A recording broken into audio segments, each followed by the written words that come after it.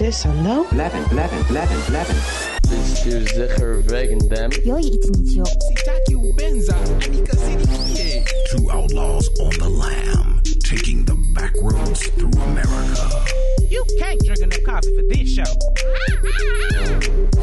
And now it's time for Monday Madness with the Moped Outlaws, Greg and Mark. Oh my, here we are. Yeah, we're live too. Right on time. Wow, I'm impressed. Hold on. Oh. Criminy. It's been a big day for both of us. Yeah. All right. See, I wanted to hide my hair. There we go. He's a oh God, it was going to be funny too. The Sith, the Dark Lord. No, I was going to say a grunge Jawa. Oh God, that breaks my heart. That just reminded me of Taylor Hawkins. Oh Lord, Taylor. He didn't tell us what happened, which means it's got to be bad. Well, he died. That's what's bad. Right. That's what's bad. Yeah, Taylor, we love you. We miss you. You did great. And I can't wait to watch Hotel 666 and try to figure out what the fuck happened. Oh, my gosh. I think Dave's heart, well, everyone, but they were so tight. All right. Yeah. That's not what our episode's about. We're adaptable and changeable, though. Anything can happen on the Moped Outlaws. That's true. Just for those of you who know, and those of you who don't know, we have NFTs that are available to make offers on. So we got an offer on an NFT. That was exciting. That was exciting. And it was exciting to learn that... we can't accept it yet because we don't know what the fuck we're doing. Well put, my friend. Well put. Yeah. I'm on a roll. You know, people think, yeah, you just throw some chaos onto the screen. You call it an NFT. There you go. No, it's always millions. Look at 100% true. Outlaws look creepy. What? Who said that? That was you who said that. No. Someone's in the chat or something? I suppose so. Yeah, look. Awesome. That's awesome. Whoever that unidentified audience is, welcome to the party. Yeah. You're already making things better. Yeah.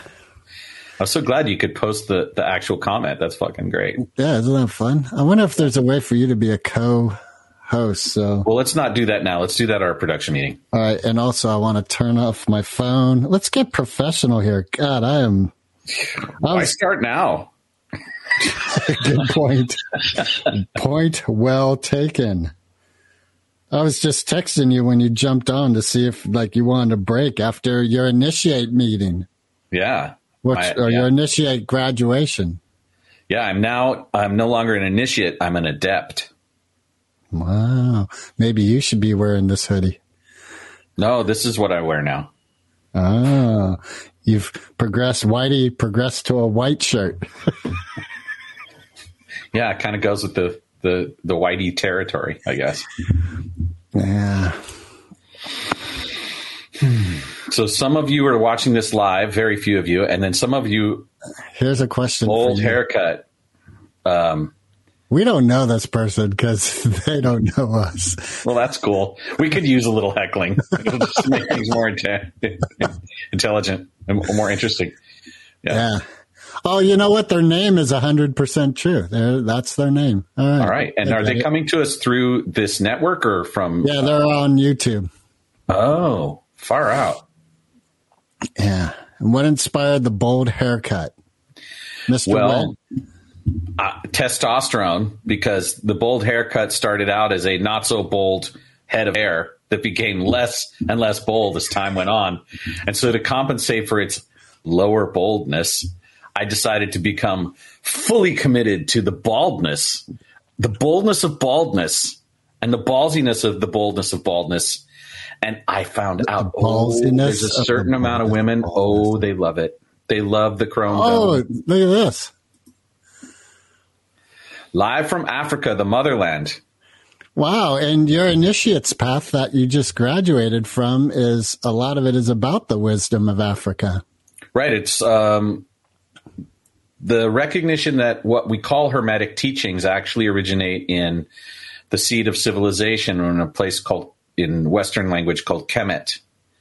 And even the Library of Alexandria was a cover overing of the true knowledge that was brought from what we now call the Egyptians, the Kemetans. And so I am being educated to be more of service to the 7 principles. Can you say what the 7 principles are? Yes. They are outlined in a book called The Kabbalion. All is mind, right? The principle of mentalism. The principle of, oh dear. From heart, huh?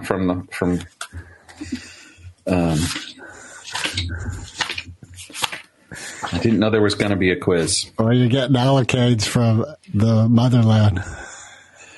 All right. So the principle of mentalism, the principle of vibration, the principle of correspondence, the principle of rhythm, the principle of polarity, the principle of cause and effect, and the principle of gender. Those are the 7 principles. All right. Well done. And now you've graduated from the initiate's path, and now you're starting. Which is year 2 of a 3-year process. The adept's path. Yeah. Well, it's all the initiate's path. It's just now I've reached the level of adept. All right. And I bring with me ongoing commitment to humility, beginner's mind, and there's a 3rd one. I'm kind of slow these days. I'm also fasting. Pretty intense fasting, so my brain is like starved of sugars. Well, yeah, and we should also let people know you just, like, that graduation ceremony just finished. Yeah, that's why Greg was there for like 2 hours and 30 minutes of it, and like that's why he was surprised I was going to actually arrive right on time for this live broadcast. 3.5 hours. When she said, "Now we're going to talk to the guests who are here," I was like, "Okay, time to go." Did you see the vows? No, I did not. You missed the vows. Sorry. And admittedly, there's probably a lot more I missed because I have my own story, but it's not as important as your story. Well, it is, but it just isn't. It's just you were doing things like other things in the background, I'm sure, which is fine. I was sleeping. Oh, fabulous. I just rescued Sid. He now lives in San Rafael. Are we allowed to visit him? You have to make arrangements, or you could come with me at any time. Okay. Like awesome. You have to call them, and I'm not sure what the process is. Or if you and I wanted to go, we could go anytime. Okay, because you're on the master list or whatever. I'm on the master list, right? Sydney, we gotta buy you a kidney. The thermostat clicked every time the air clicked on, so every hour I was waking up. From the noise of the thermostat. Yeah. And then we forgot his medications in the car. So this morning I got up at 5 to drive over to Oakland and pick up his medications. And I didn't have much sleep. Oh, yeah.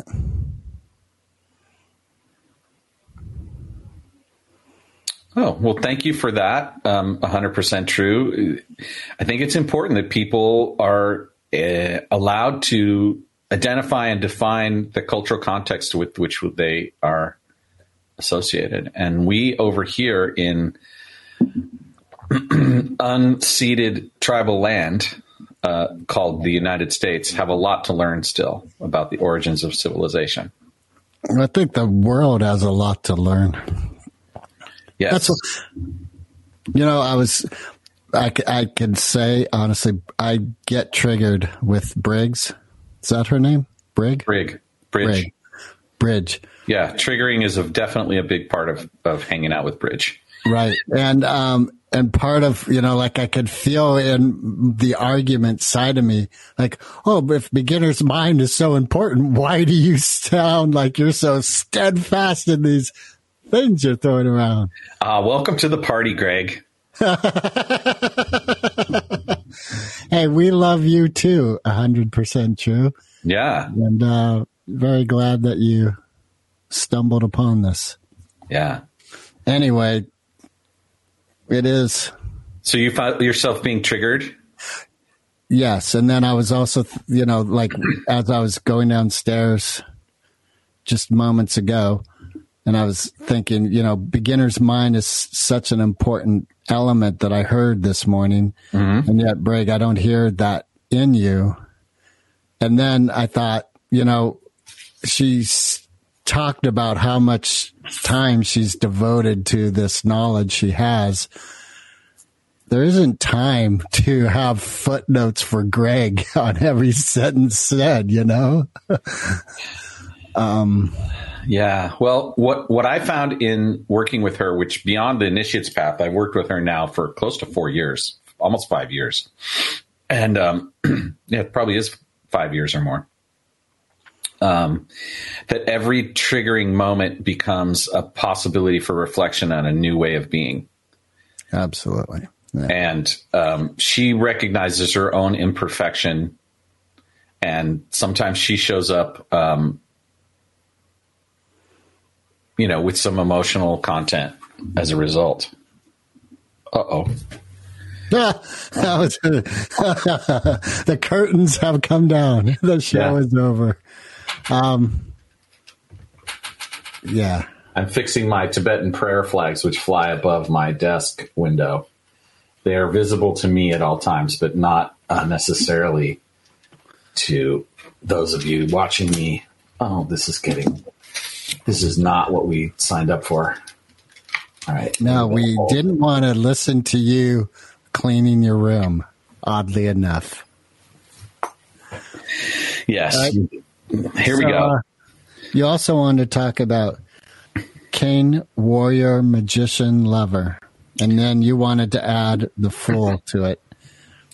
Yeah, so there's this really great book by these guys, Robert Moore and Douglas Gillette, called King, Warrior, Magician, Lover. And it's about the 4 archetypes that we identify as the masculine archetypes. And most men who are on the path of men's work eventually run into this book. And so each aspect, there's the king aspect, which a lot of people talk about a lot, which is leadership and service. They don't always notice the service part. The warrior, which is the courage, right? To go into places of danger, to do the work that is required of us, even though it might be uncomfortable. To die for a cause. Or live for a cause. Right. But, the good of the many. Right. Being willing to stay alive instead of take your own life in order to serve, right? And then the magician is the recognition of the creative principle. The idea that while we are here, even though we're mortal and bound by the physical on so many levels, we still have the capacity to render from all that is this new potentiality, this new possibility. And so the belief in new possibility and then the willingness to create it out of the elements, that's magical. It's imagination, it's insight, it's hopefulness, it's creativity. That's the sort of the magician archetype. And then the lover archetype is, generally it's in relationship to the female, male-female relationships, but being in love with life, recognizing all of the beauty of life is part of that, right? And how you express your sexuality, but also your joy and love of beauty, right? And then as I've begun my own journey and then done some of my own journey and find myself on this journey and talk a lot about the word listen to journey and not listen very much to journey, I've come to know something about the fool archetype. And I think there's something about the fool archetype Well, it's not necessarily an archetype as recognized by this book because it's not in the book title and it's not in the book. But there's something about being willing to step off the cliff of our life, to have a sense of humor about what we're doing. What I just thought of is humility, I think, is a big part of the Fool. One, the Fool, as we've spoken of in the past, it was able to say the truth in the realm of the court where all others would have their heads cut off, which brought humility to the ruling people, the king and the queen. Or maybe not. Or maybe not. But also, the Fool is a humbling experience. To be foolish is a humbling experience. It's also card 0 in the tarot deck. Oh, really? Yeah, which means it's the primordial essence. And there's this great book called Meditations on the Tarot. And the Fool is one of the chapters that's so powerful. And I am going to read just the introduction to that. Oh, wait. I'm sorry. That's the Fool's in the back because he's 0. Oh, maybe I'm not going to read anything about the Fool in this book. I have a question for you because you talked about gender being one of the. Yeah. What is that? What is gender? The principle of gender is that everything in the universe has the aspects of the masculine and feminine in it. So if you look at the way of human reproduction, you can see male and female, but you can see masculine and feminine energies in people. And we see that in the expression of what we call non-binary, people who identify as non-binary sexuality. They have this kind of blending of those energies. And so the principle of polarity is a recognition that it's a continuum. We have hot and cold, but it's the continuum of temperature, right? And within another form of that is the polarity of gender, but it's got a quality to it that's specific to itself, which is gender. So go back to the temperature thing. I'm stuck on that. So what are you saying? You have hot and cold, right? And you're saying that's a polarity. Right. Okay. So you're saying there's a polarity of male, female that's similar. Right. And so each of the principles build on each other. Right. So gender was the last one. You said it's the 7th one. So that builds on the other 6. Right. It's the last one. It's the final. Well, they're all continuous. None of them are final. There's no beginning. There's a snake eating its tail. No, it's the other way around. It's the tail is eating the snake. No, it's that the all is constantly evolving, constantly generating itself. It's not swallowing itself and about to disappear. It's generating itself. And so the principle that allows that is this idea, regenerative principle, which rests at the foundation of the interaction of the two genders, right? Are you reading that off a sheet? No, I'm not. I'm just doing it from the top of my noggin. That was good. That was good. See, I'm getting adept now. I don't have to always look at the books. All right. That's good. Yeah. So yeah, that's gender, and it's an energy. The Kabbalion and the 7 principles, they're not locked into this idea of fixed, like just the way it looks in the physical plane. It's across all planes of existence. So you can see gender in a flower. You can see, right? You can see gender, the way we refer to gender in a lot of different circles that arise out of indigenous practices of naming is we have Father Sky or Grandfather Sky and Grandmother Earth, right? And it's in every sort of expression you can see, like people name their cars sometimes gender differentiated names, or they, one of my favorite coaching teachers talks about it beyond gender as being what are the actual energies that we like to associate with things like masculinity, right? Strength, productivity, right? Money. Masculine energetic qualities. And if we let go of the name of masculine, what are the underpinnings of it? Right? So receptivity, right? Empathy. Life-giving force is typically feminine, right? The mother, right? So that's how it works. And the idea behind the path I'm on is not to draw conclusions that I can then wield as if my ego has some special powers. It's about learning to see in a deeper way, learning to recognize the laws of the universe and how everything integrates so that can be used in the process of healing, in healing myself and then being, gracious with other people. All right. So with all things, especially a year commitment, there's challenges involved. What were some of the gifts where you decided to go a second year? Oh, well, knowing that I don't always know what I don't know.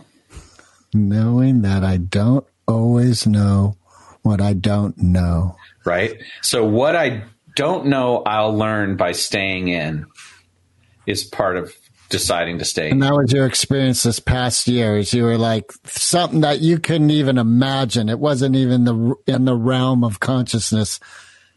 You learned about it.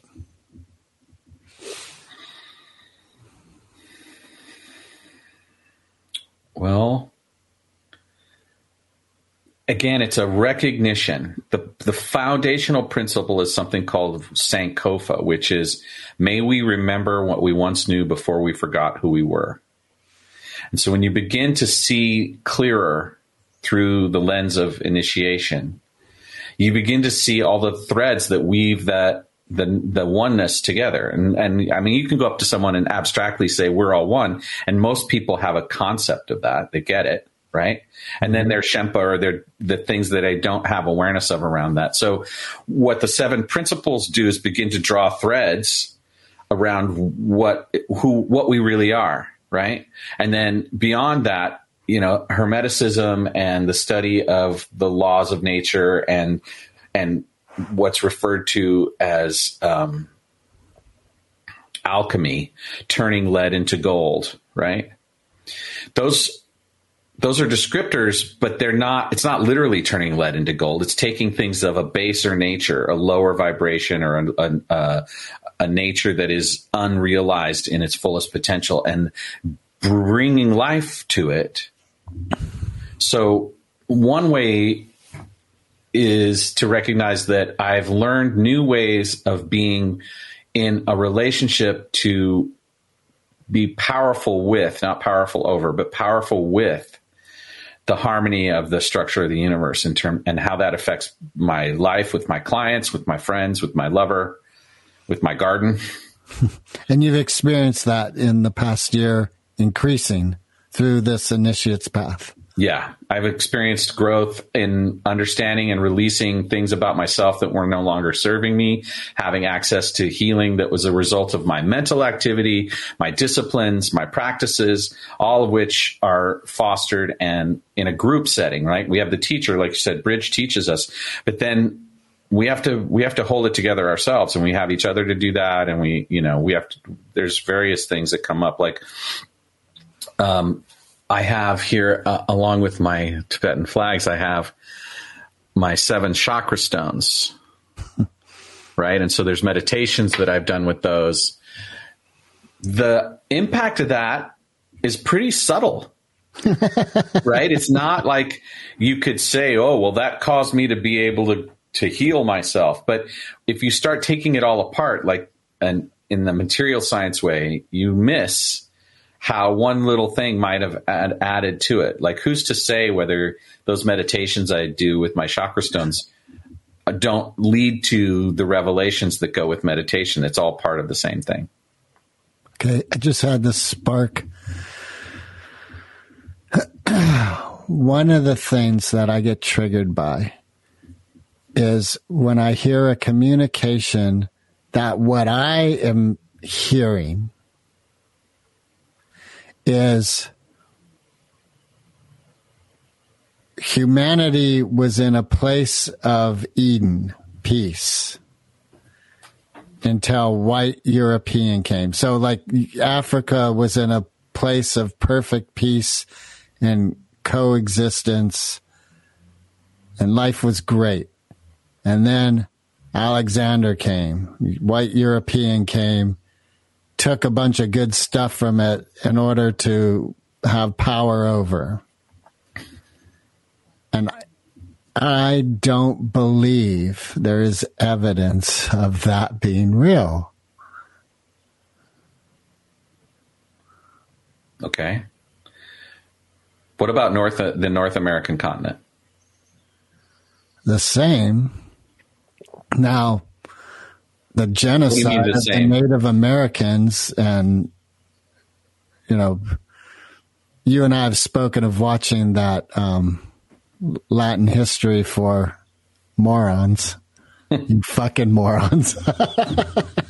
All right. So, North America, again, all the tribes weren't living peacefully with each other. There was stuff, and there was harming, there was killing. We talked about this being a trigger for you, right? Right. So the secret sauce, if you will, isn't in where you end up if you decide not to follow the trigger down the rabbit hole of self-inquiry.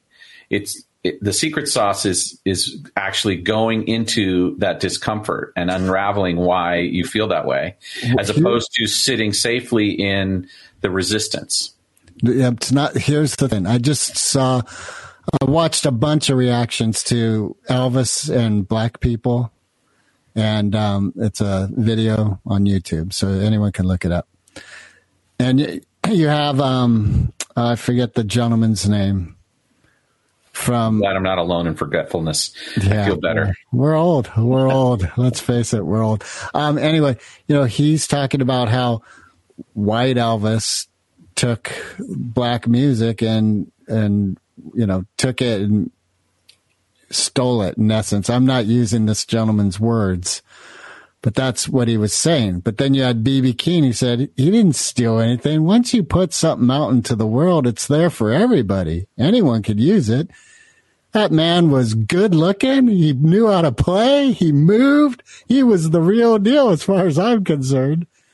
And that, I think, is the difference, where two people can see the same thing. One's like, hey, that's life. You put something out there and it's there for all of us. And I love it. It's great. He was awesome. Someone else like, he took my shit and he fucking got really rich off it. That should have been me.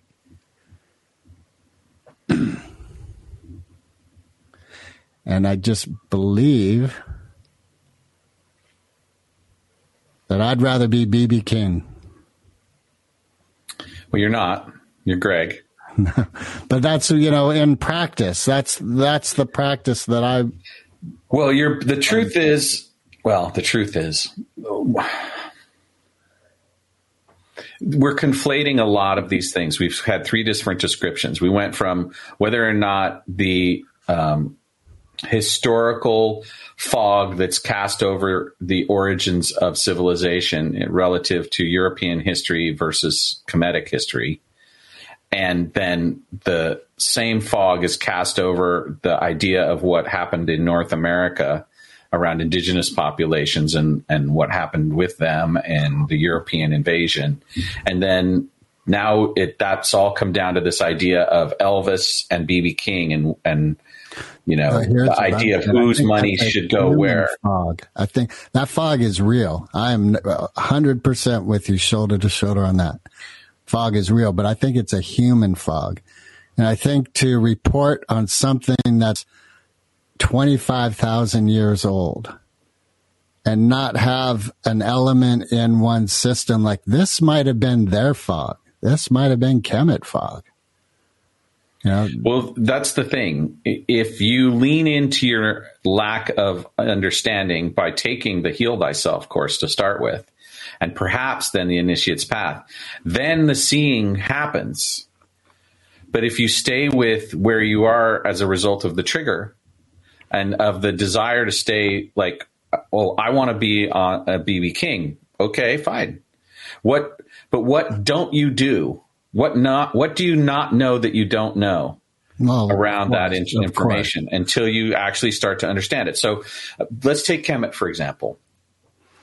This many TV shows have been made about the Great Pyramids and why were they built and how are they built and what was their purpose and all of this stuff, right? Mm-hmm. So there's all kinds of white people running around making shit up about what that is. Aliens, right? There's all kinds of things. Well, one of the things you find out when you start to actually deal with the people, the Kemetic scholars, is that they're astrological markers, right? And they were built in alignment with a 16,000-year cycles that required heavy-duty geometry, trigonometry, and astrological measurement to actually then build them. So that points to a level of sophistication of that society, of an African culture, right, that goes beyond the short-term memory of what we'll call Christian history, right? Okay, so I'm with you on that, and I know that they were doing, well, I don't know, but from my learning, that they were doing eye operations back in when Kemet was the ruling power of known humanity. So, but here is one saying that these advanced knowledge are proof of a good society. Oh, well, the good-bad dichotomy is easily just kind of broken down and wiped away. Like, why even bother? It's more of an acknowledging a true history. And part of that true history, to my knowledge, does have slavery. What do you do with the word true history? Like, there's history as we know it, and then there's history that isn't necessarily revealed to people. And that's what esoteric studies is. That's what the initiate's path is you begin to look deeper into the stories that we're told, and you start to hear voices of other people who tend to be marginalized in this Western construct.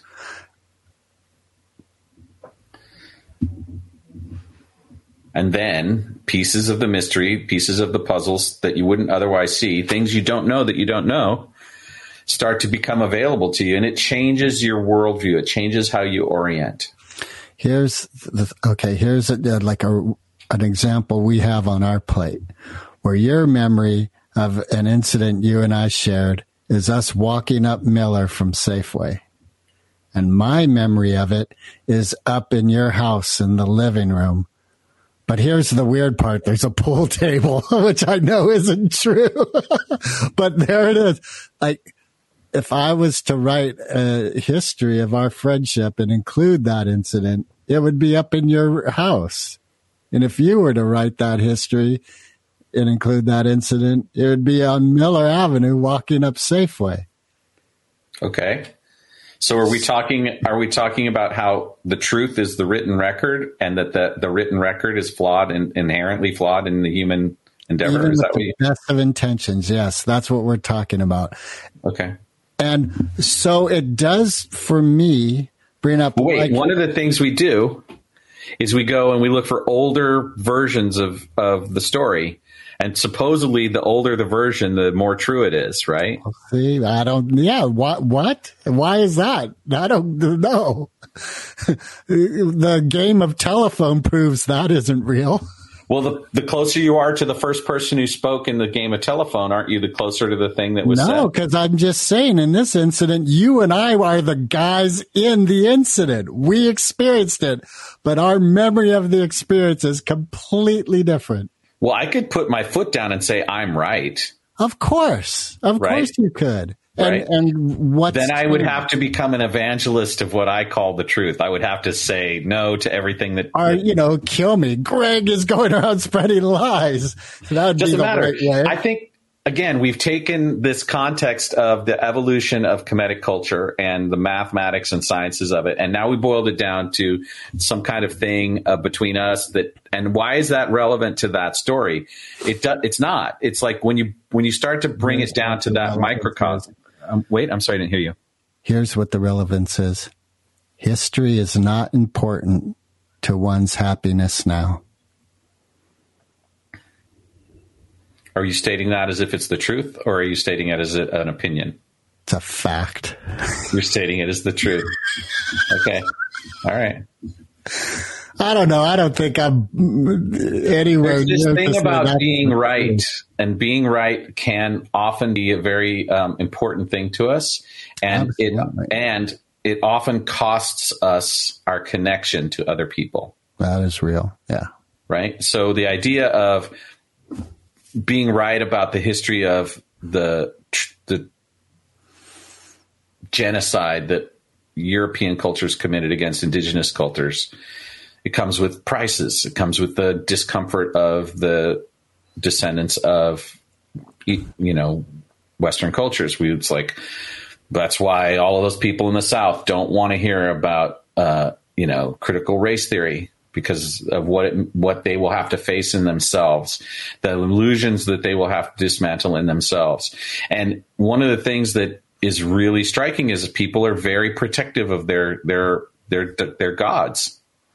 So when you start to unravel who's Jesus, and you start to get like deeper into the historical record, you start to break people's concepts. Okay. Because the truth, as they see it, isn't reflected in the historical record as it's laid. And here's what I'm saying. There's historical record that Jesus was here in the United States with the Native Americans, and that's what the whole Mormon religion has sprung out of.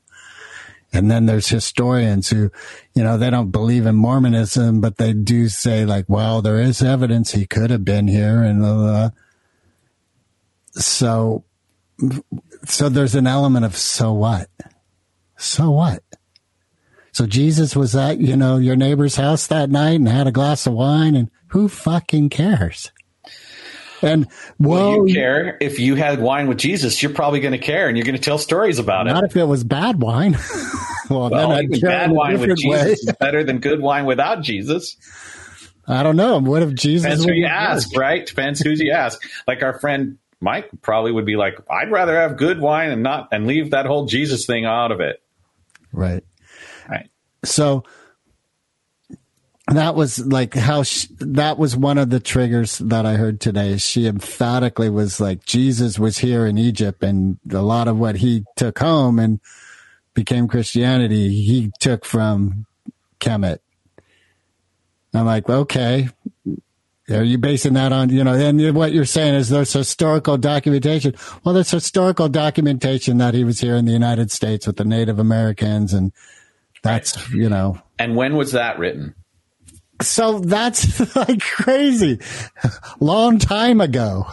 Right. A long time ago, but not as long ago as the other stuff. And I don't think long time ago is a basis of truth. Because you can grab 25,000 years from now, you can grab an 8th grade history book and go, oh, look, Latin Americans didn't exist in the United States for 400 years. And all of a sudden they climbed over Trump's wall. And well, that's exactly why there's this whole rebellion against Western education systems and the dismantling of what is essentially the conditioning of a colonized nation. There is a rewriting of history that is deliberate and has at its core the desire to manipulate, control, and be in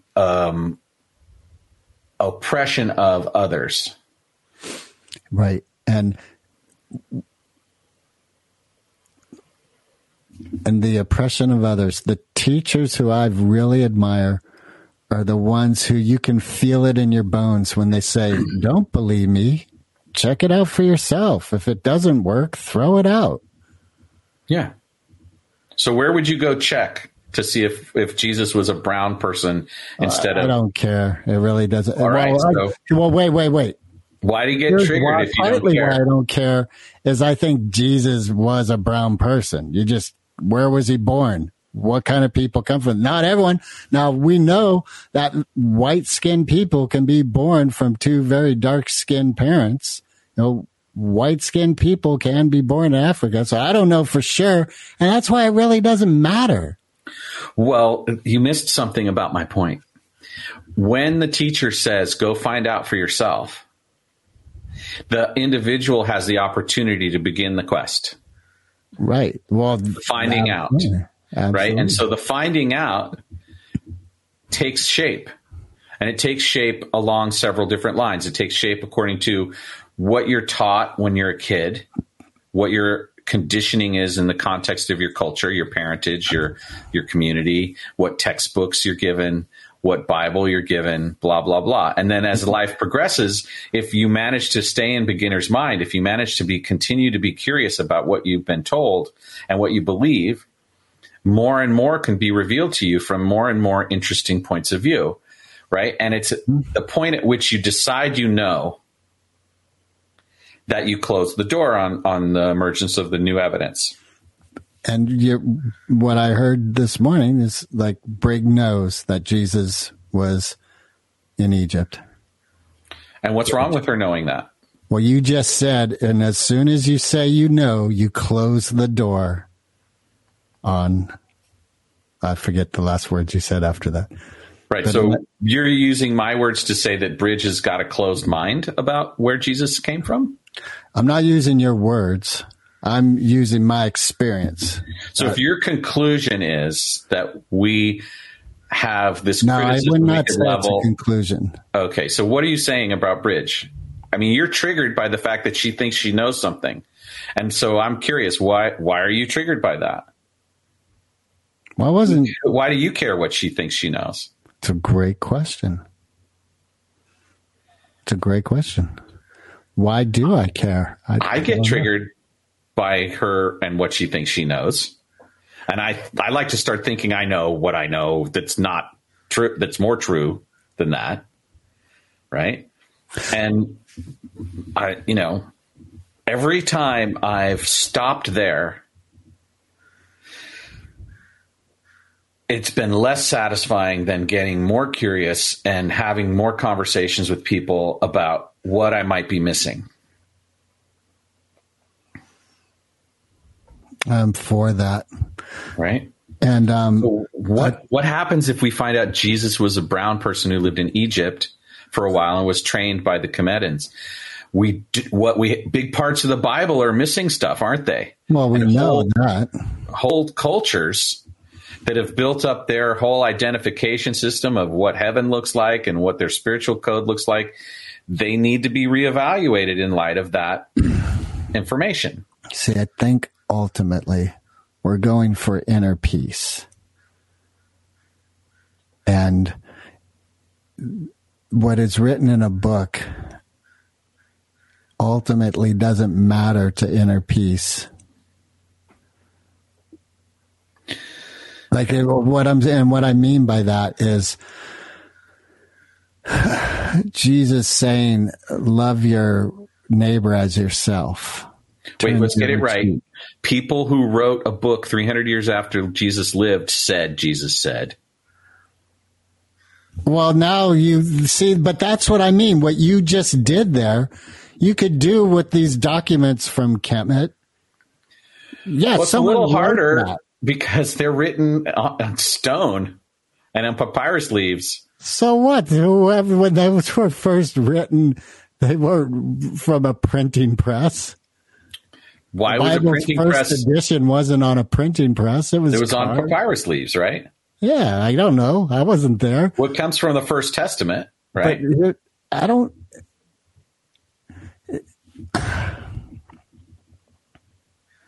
That is what triggers me, is when I hear a debate of logic, but it won't turn on itself. It's only pointing outward. So it's saying that. Yeah, so beginner's mind is being willing to look at your own beliefs and your own pieces, right? Right. So let's just take the trigger you're talking about, which is that Bridge said that Jesus trained in Egypt for a while. And how does that the invalidate emphatic nature in which she said it? It was like, this is real. There's no doubt to this. Right. And so if I say men went to the moon and you think that NASA didn't send men to the moon and that's bullshit, you're going to feel like I'm full of shit. Right. Right. So it's conviction in and of itself, i.e. the determinative nature of thought that has you state that the truth, quote unquote, the truth is XYZ, right? That's what's triggering me about this, is her that she's convinced. Well, here's what just occurred to me. Experience is very important in wisdom. And taking something that's written as rote, I think, is a mistake. Like what you just talked about, space. And then I thought, well, I'm not, I can be in a place where I'm not quite sure about, did people really go on the moon? I can, but if you said the earth is flat, well, now I have an experience where it's not. So how would you get to a place where what Bridge said wouldn't trigger you? I'd have a conversation with her, I imagine. It'd be communication. Right. So and right now, here where I sit, having talked with her about this very subject, talked with Seba Impukamut, who is a Kemetic historian, a priest, a Kemetic priest, someone who's received the teachings through oral history, not just through written history, right? Mm-hmm. A game of telephone across the ages, right? I mean, where we end up with the kind of the intellectual and rhetorical take you've taken is we can't believe anything. Nothing's true. I'm not saying that. Here's what I'm saying. It's more important to me to hear a woman speak of what I would say are abuses from her mother as a young girl growing up, and love her mother wholeheartedly. And when I ask, how can you love this person, when you had this experience of her as your mom? She's like, there was no challenge. I love her. It's all love. That has way more value to me. Like, okay, that's something for me to learn by. Like, if this woman, that's real for her, then the shimp I have with Brig or with my ex-wife or my ex-wife's lover, there is a way to let it go and be at peace. And that's more important than was Jesus in Egypt or Disneyland or where the fuck was he even real? I don't know. But I do know there is a way to love everybody. Okay. I hear how important loving everyone is and how restorative that could be for us all. I do. I'm being sincere. I believe you. Right? I'm laughing because, I puffed myself up real big and now it's time to climb down. Well, what I'll say is that the experience you're describing about relating to Bridge and what she says is an experience I've had a lot. And when I've leaned into that experience with curiosity and had the discussion with her and examined things, like you said, go read about it for yourself, right? Mm-hmm. I've come to know that there are aspects of myself which are dropping away and new aspects are forming.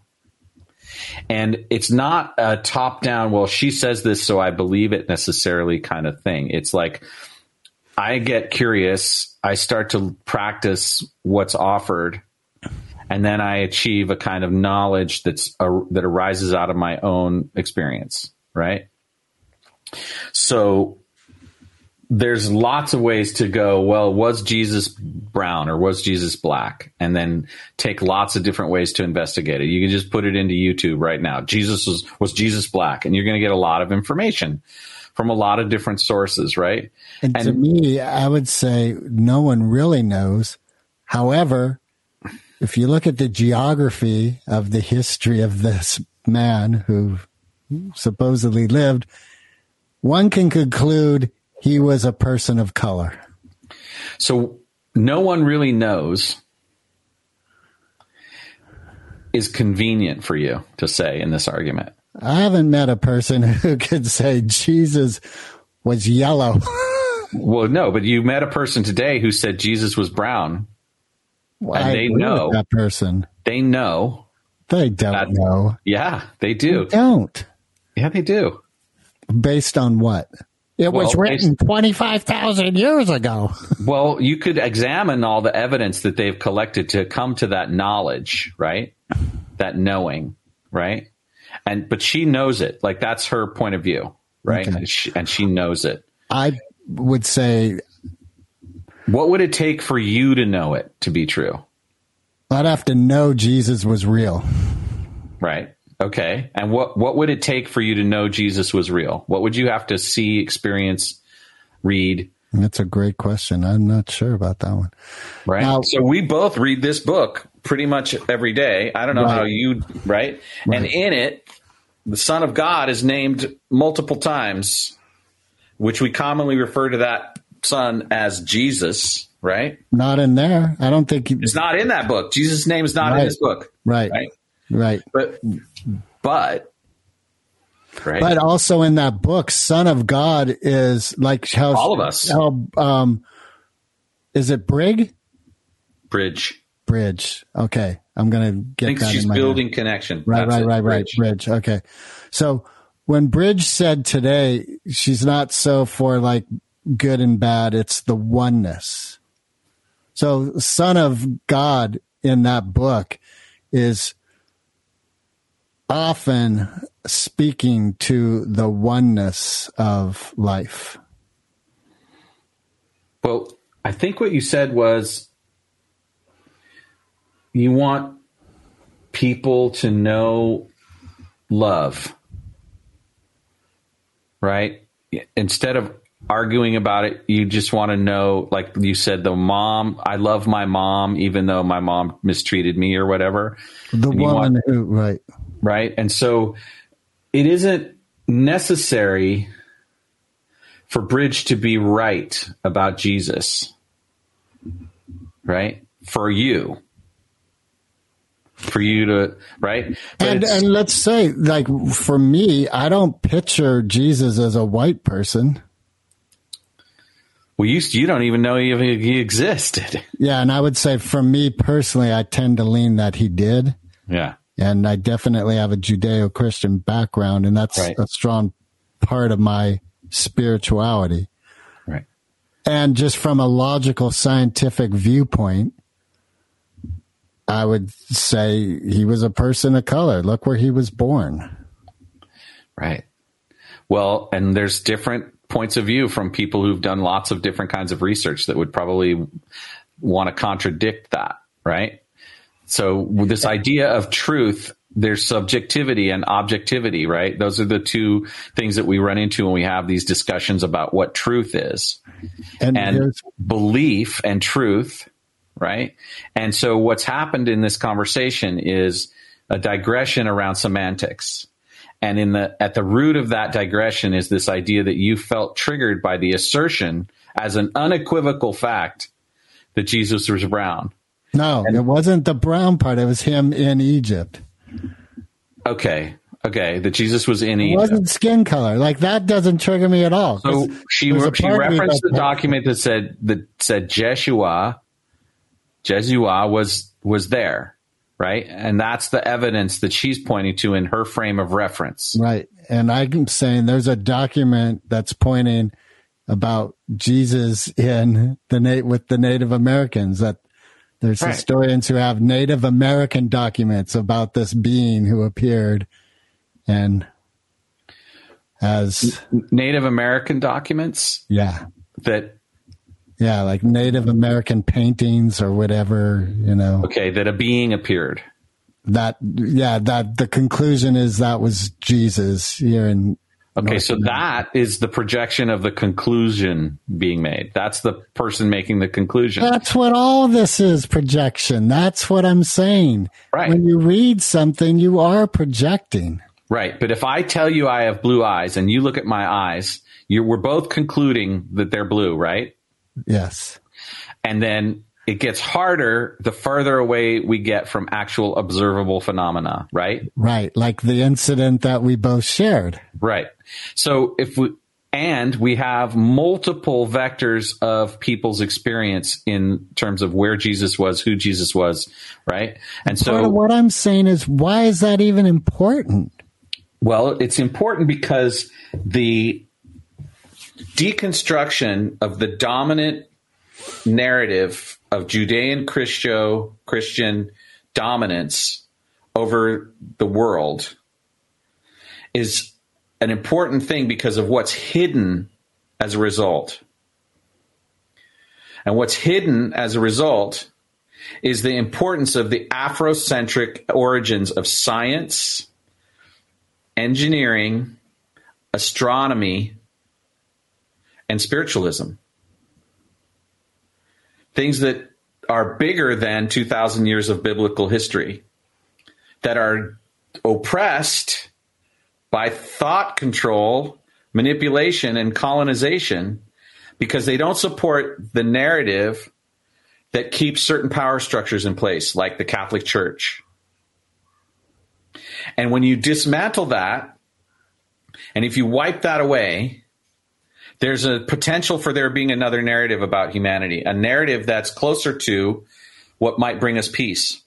Because the narrative that's on top of us now is about competition, dominance, control of thought, spiritual practices, right? What's good and bad all flow out of this dynamic that is Judeo-Christian in origin. No, I'm saying that it's human in origin. That's what I'm saying.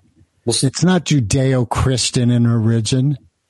Well, but Catholicism is, right? Because lots of it is, but it's a human. It's based on the Romans and their adoption of these doctrines, right? And that then they conquered the world with.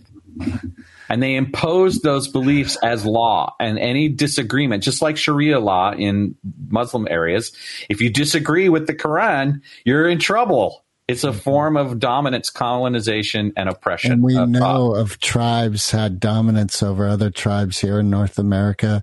I believe that's true. How do we know? And because it is written. I tend to believe it because it's a human thing. It's once many years ago. Wait, let's add one more many. Many. That's true. There was one more many years ago. A person told me, rise above your animal nature.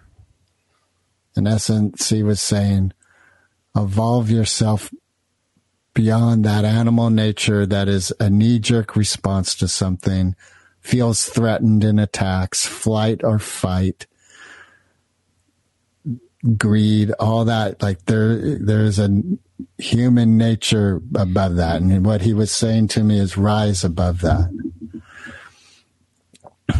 I believe that we all are here on this planet with that animal nature, which is threatened, which fights, which feels like there's never enough.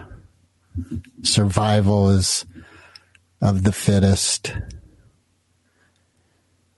Fittest being subjective. You can outsmart someone who's stronger, So that element of threat.